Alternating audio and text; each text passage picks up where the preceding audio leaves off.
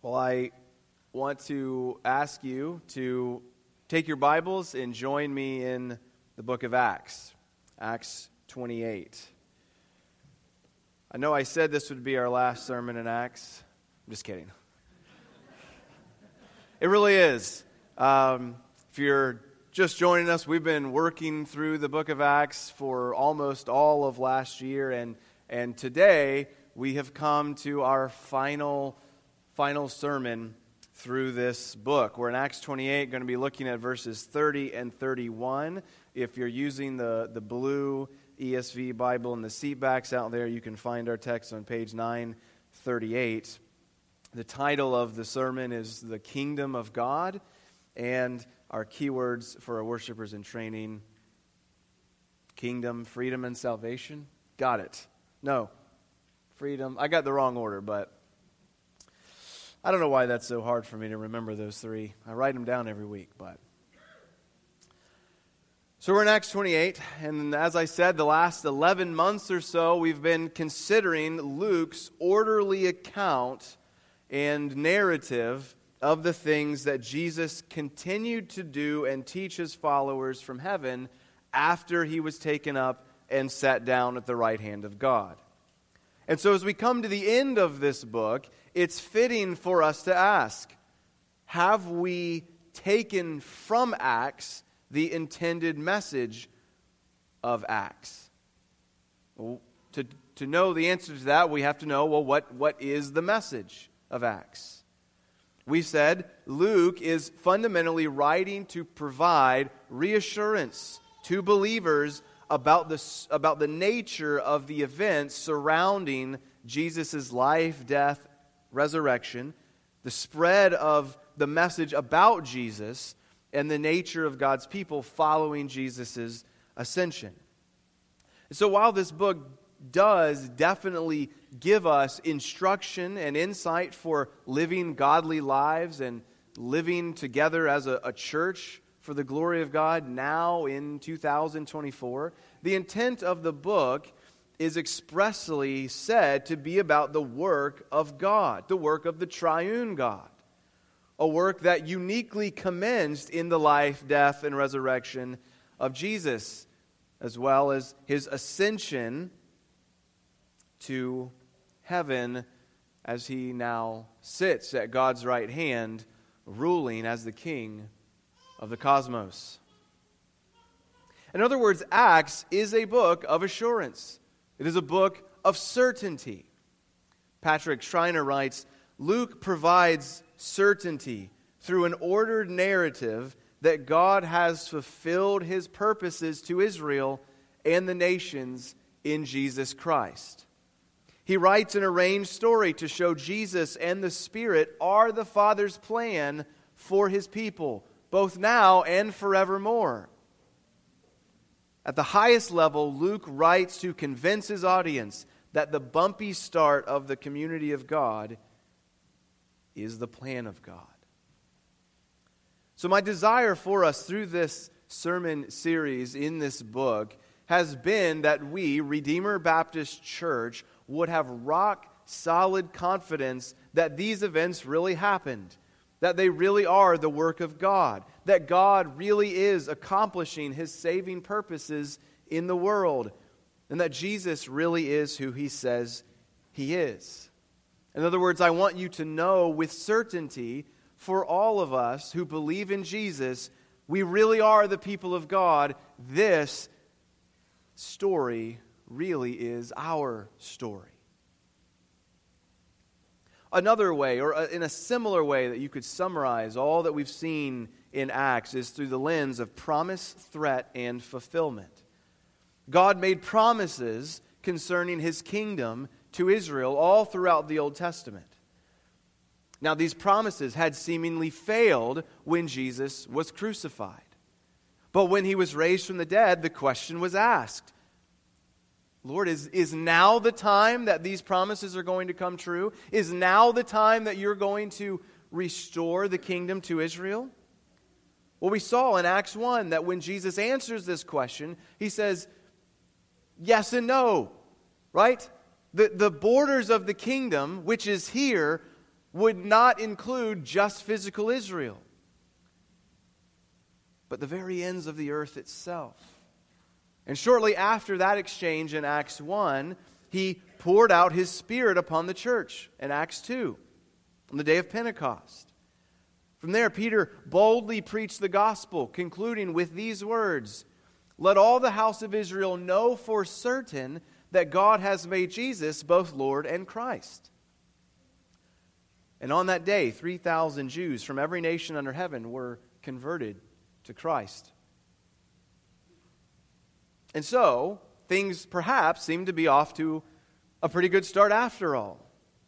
But then in chapters 3 through 5, we saw several lengthy threats come upon the church as Jewish leaders in Jerusalem arrested the disciples, arrested the apostles in particular, and various groups of them.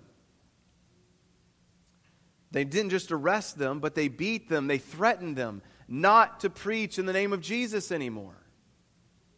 But in each of those accounts, in chapter 3, 4, and 5, God sovereignly worked to bring the apostles through each trial. He strengthened their faith and continued to add to their numbers. The Word of God increased and multiplied daily.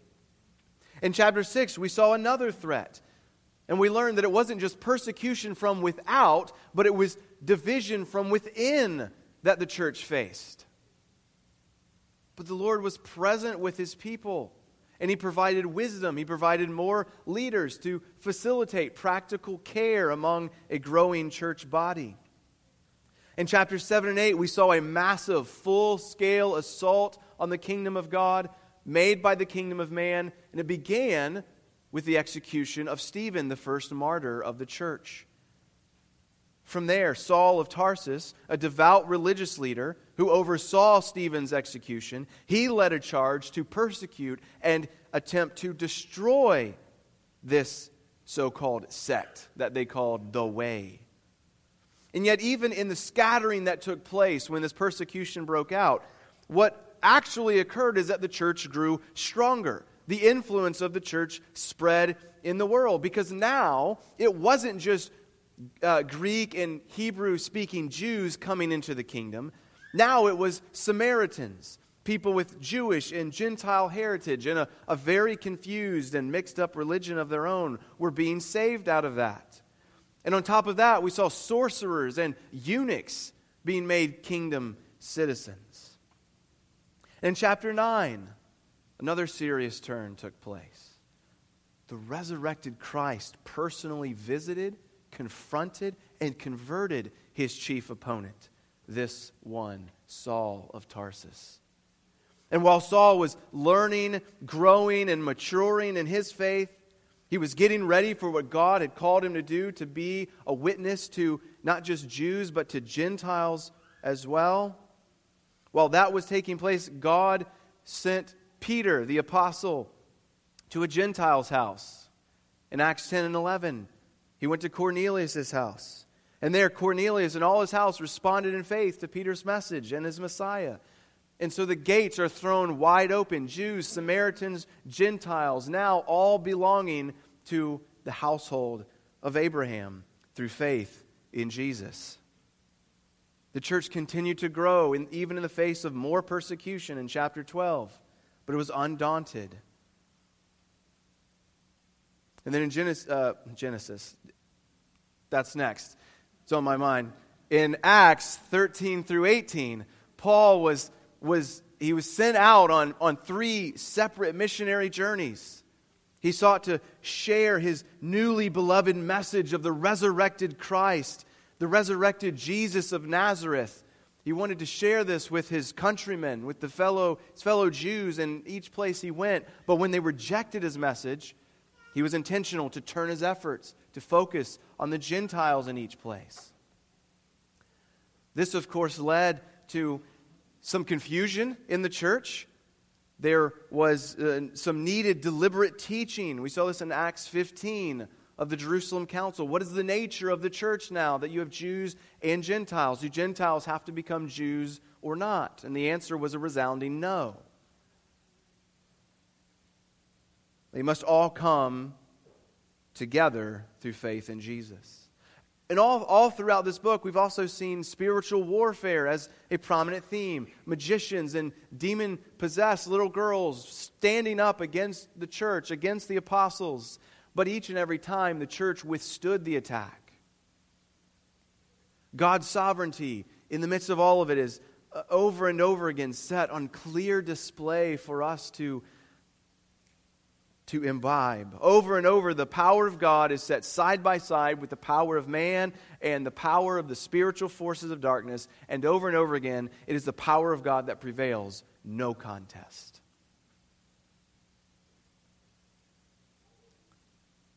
And in the final chapters of the book, we saw Paul's undying drive to preach the gospel in Rome. The center of the world in some respects, and the very edges of the world in other respects. It was a Gentile capital of the world, and we saw him. That was in Acts 19. He wanted to get to Rome, and for 5 years he struggled to get there. But finally, after years of delay, false imprisonments, miscarriages of justice, a gnarly shipwreck washing up on the shore of an unknown land, he finally got to Rome, where sadly, once more, we saw the Jewish leaders there, like so many had before them. They rejected Paul and his message. And so he pronounced, we saw last week, once more that he was turning his focus to the Gentiles. Not to say that no Jews could come to faith. Of course, he always wanted that. But his ministry would now aim the Gentiles. And so today we come to the end of the matter. We've been reminded, especially in the last bit, as we've seen Paul trying to get to Rome, that it is often through difficulty and disappointment that God calls his people to obey. It is not ease and luxury that we are often presented with as the path. It is often hardship. But the book does not end on a dour note. The book doesn't end with Paul's rejection of the Jews, nor does it even end with a mere hopeful turning of his attention to the Gentiles. It ends with definitive triumph. And I really just have one point to make from these verses. And I want to give you that point now and then read them, and then we'll get to work. The point is this: Jesus kept his promise. The kingdom of God has come to earth, and it roams free. And this point will lead us into some applications that we'll seek to draw from the book as a whole, and then we'll bring it to a close. So let me read just these two verses here. Acts 28, 30 and 31. He lived there 2 whole years at his own expense and welcomed all who came to him, proclaiming the kingdom of God and teaching about the Lord Jesus Christ with all boldness and without hindrance. We see here in these 2 verses, as I said, Jesus kept his promise. The kingdom of God is here and roaming free. But before we really consider that thought, we need to admit something. There's something a bit odd about the book of Acts and its ending. Probably in your mind, you're thinking, is this it? Is the book finished or unfinished? Did Luke die, perhaps, before he could conclude his great work? What happened to Paul? Maybe Luke just didn't know how to end a book. Maybe there's a third Lucan narrative out there somewhere that tells us the rest about what happened to the Apostle Paul. Right? In other words, we're thinking, we come to the end here, is this some kind of incomplete accident?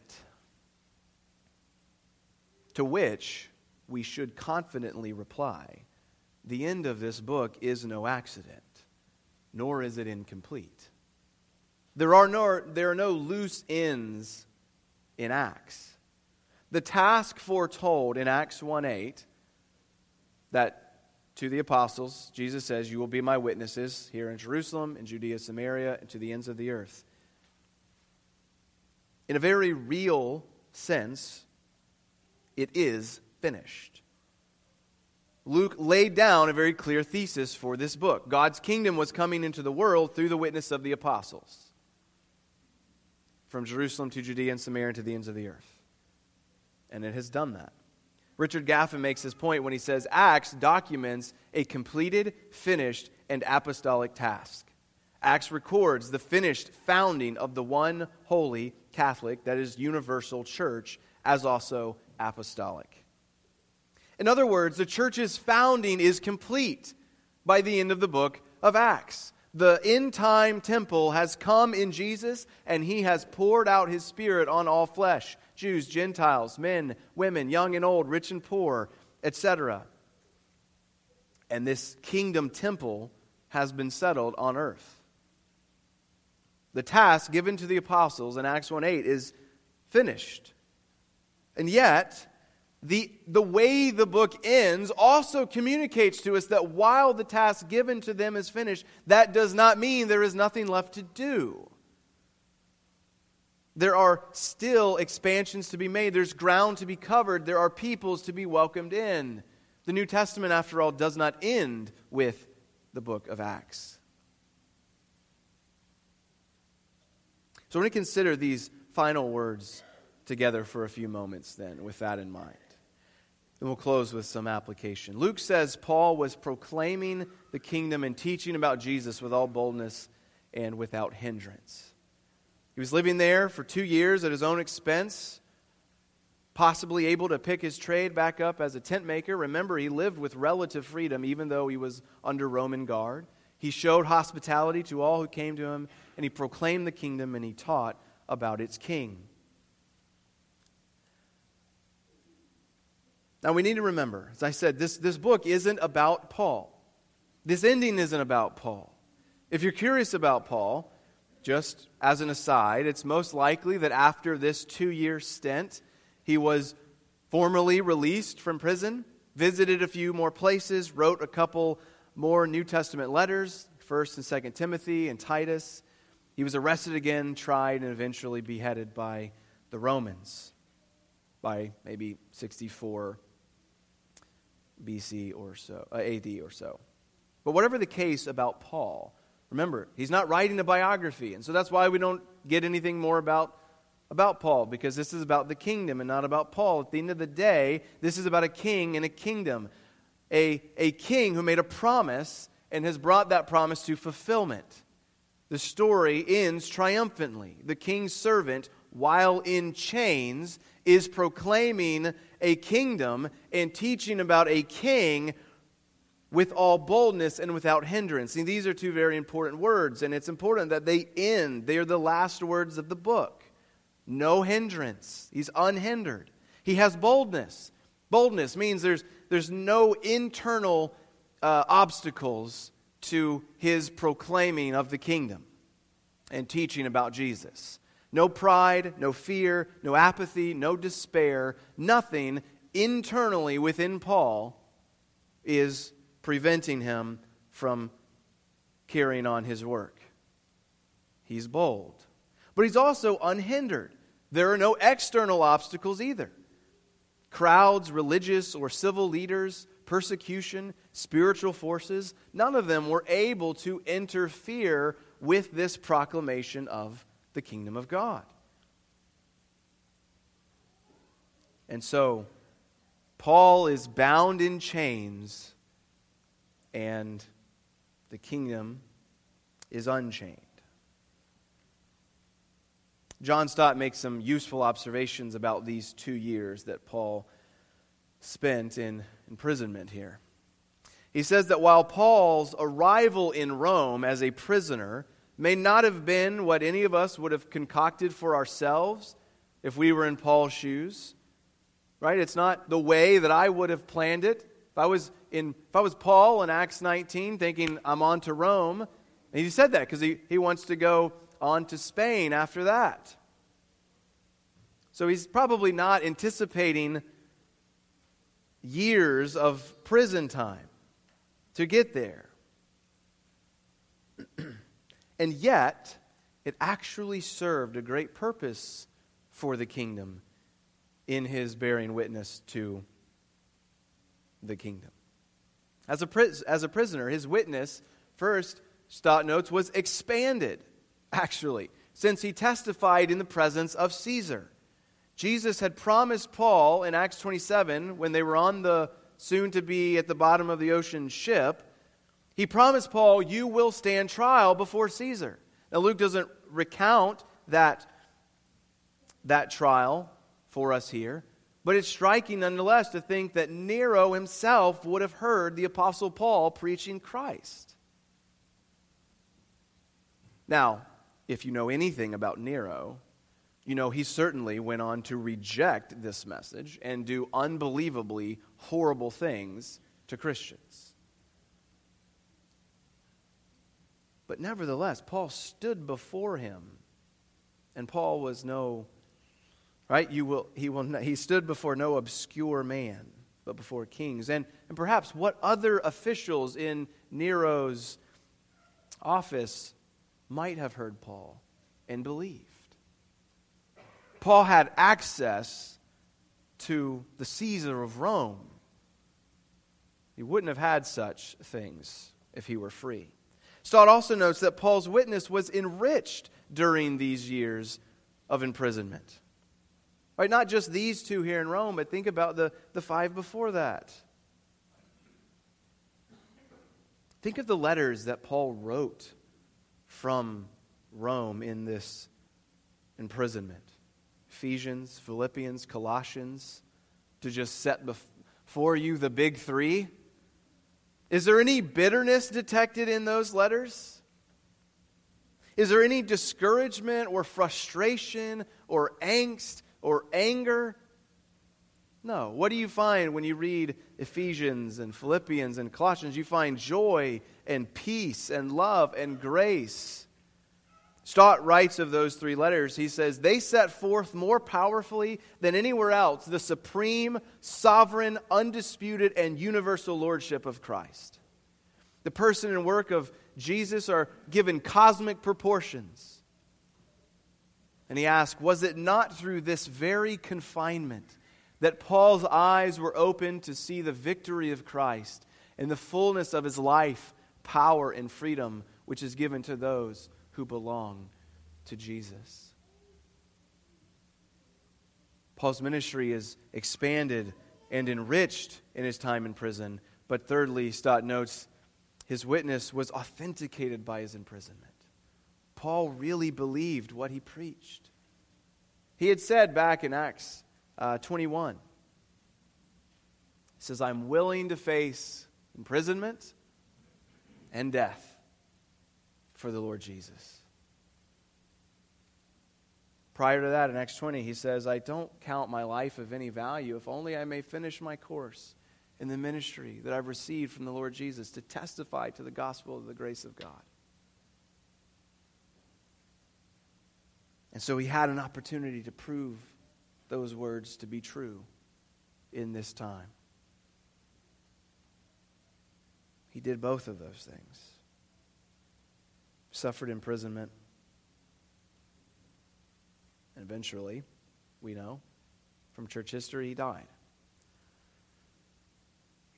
So what do we do with all of this? What do we do with this book, this great book with its long passages and its central theme of a king who has come? Can we draw from it? Well, first, are you well persuaded that you have been reconciled to God? It's been hard to get Paul's words to Agrippa out of my head. Remember Agrippa, his final trial before sailing for Rome? Agrippa asked him, Paul, would you in a short time persuade me to be a Christian? And Paul said, whether short or long, I would to God that not only you, but also all who hear me this day might become such as I am, except for these chains. Are you a Christian, friend? Do you know and love this Christ whom Paul knew and loved so dearly? This King whom Paul proclaims, the one who died and behold is alive forevermore. He has the keys to death and Hades. What a shame it would be for anyone to sit through this entire book, or even part of it, even one sermon of it, and walk away at enmity with God. To walk away an enemy of the cross. To walk away a citizen of the kingdom of darkness. The kingdom of light has come, and it welcomes the weak and the strong, the poor and the rich. And so, the first thing that we must do as we square with this book is ask ourselves, am I a Christian? Have I looked to King Jesus and found peace? Do I know with certainty that God has made him both Lord and Christ? My Lord and my Christ. If so, secondly, are you committed to God's Word? We've seen all throughout this book a staunch commitment to the Scriptures in the apostles. The apostles in the early church, they were committed to the Word of God. They preached from the Old Testament Scriptures. They sought direction and clarity from them as they sought to carry on their ministries. They read them, taught them, absorbed them. And so they lay down for us an example to follow. Right? If you would know God's will for your life, you must be a man or woman of the book. If you want to know the way to heaven, you must be of the book. If you want to grow in grace, you must be of the book. If you want to live a life pleasing to God, you must be of this book. Third, are you committed to prayer?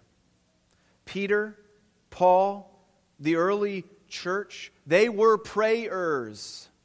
They prayed in Acts 1, waiting for the Holy Spirit. They prayed throughout all their legal troubles in those early chapters.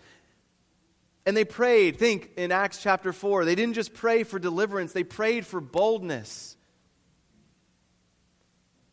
Paul prayed for his pagan shipmates during the storm. Like Jesus, they were people of prayer. Are we? Are you? Are you personally? Is your family a family of prayer? Is our church a church of prayer? Seriously, think about it. How much do you pray? How much have you prayed today?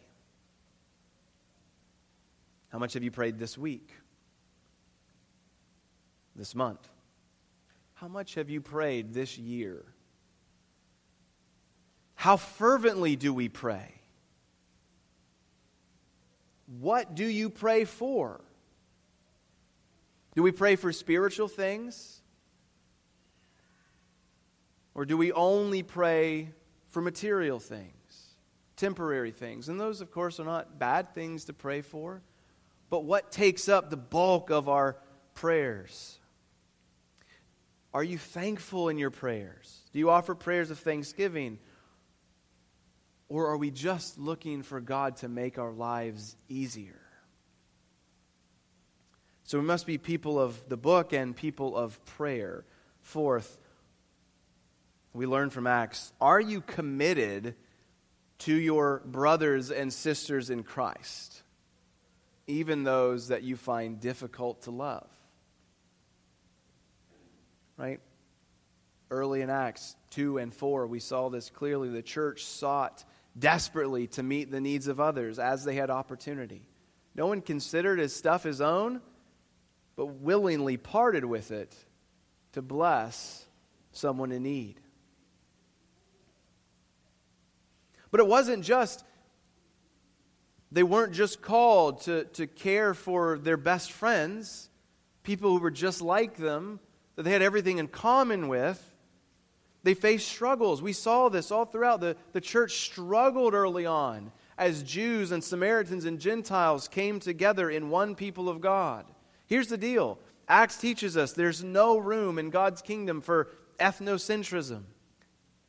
While we don't need to pretend that there are not some things genuinely better about this culture over that culture, not all cultures are the same, not all have equally valid values. But we don't want to fall into the ditch that says, well, my culture is inherently better than all others in every conceivable way. And God couldn't possibly bring other people in to the kingdom here at RBC because they're just not like me. Acts teaches us there is ample room at the cross for people who are different. And in particular, people who are just made of the wrong stuff. Acts 8, Philip with the Ethiopian eunuch. He not only wasn't culturally everything he needed to be, he had a very clear prohibition from the Old Testament, Deuteronomy 23.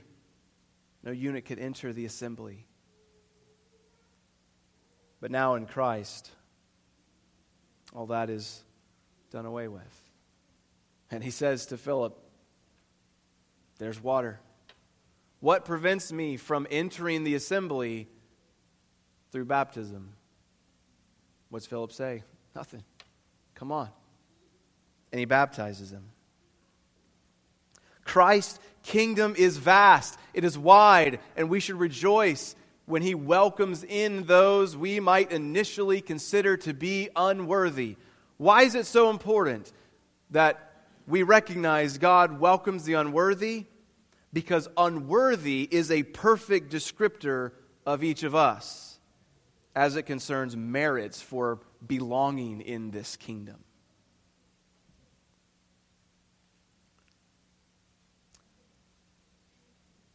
And final question. Do you trust God?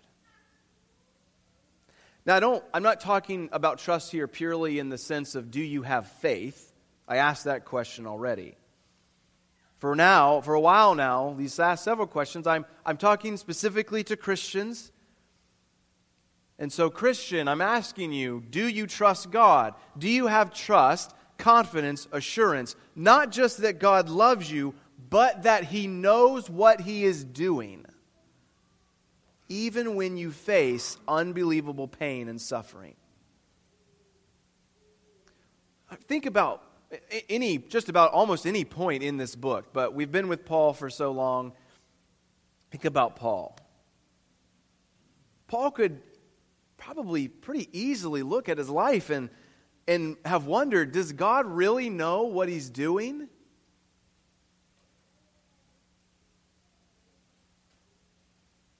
But he never does that. Paul never makes that leap. He never concludes that God is either incapable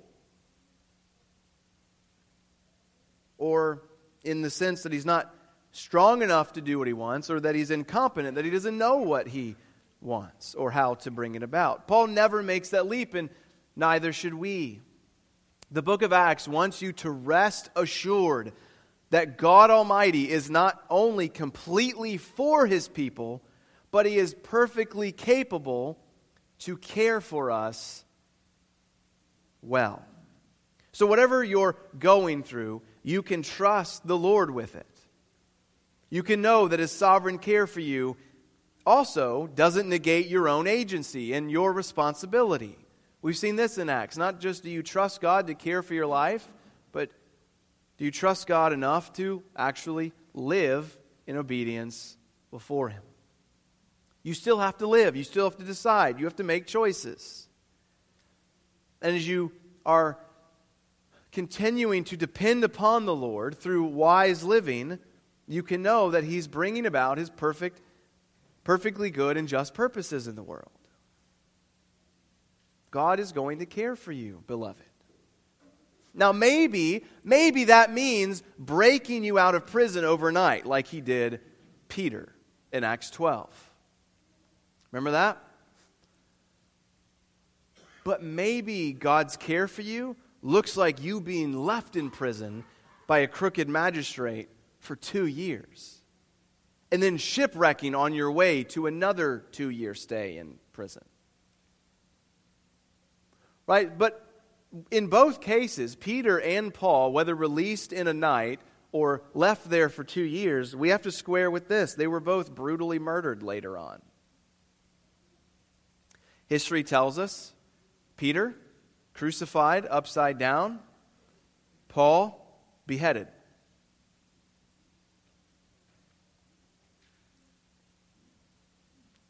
But listen to what Paul writes.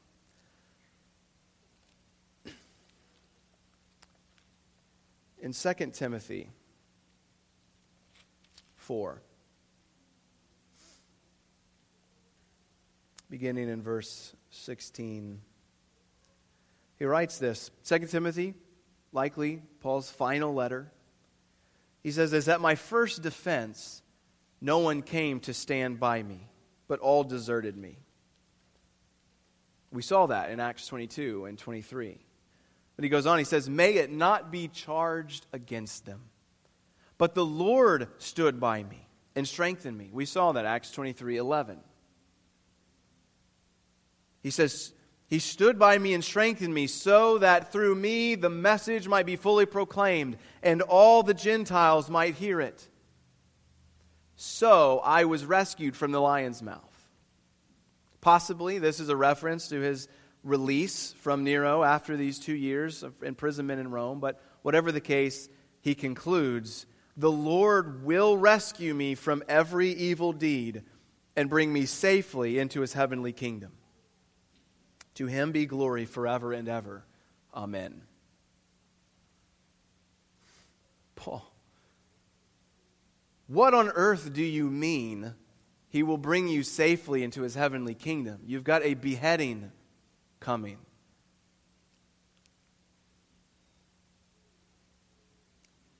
Well, he must mean that the kingdom is something beyond merely this life. And so, if that's the case, if Paul can die, resting assured that he will be brought into God's heavenly kingdom, we can say with Paul, "Come what may." God is with us and will bring us safely into His heavenly kingdom. A kingdom which, by the way, if we've been paying attention to Acts at all, this kingdom has come to earth in part already. And day by day, it is growing and filling up the world with the glory of God Almighty as the waters cover the sea. Even when that is imperceptible to our faithless eyes, it is inescapable. That's why Paul is free proclaiming the kingdom. It holds forth for us that tension. A kingdom spreading even in the midst of persecution, even in the midst of a situation that looks bleak. This spreading kingdom is inescapable. There's no turning back. There's no getting out from under its power and its might. And so let us rejoice that God has broken into the world and is working to overcome the dreadful effects of our sin and rebellion against Him. And may we, like Paul here in Rome, in whatever condition we find ourselves, may we plead with the Lord that He might use us to advance His kingdom further with all boldness and without hindrance. Amen.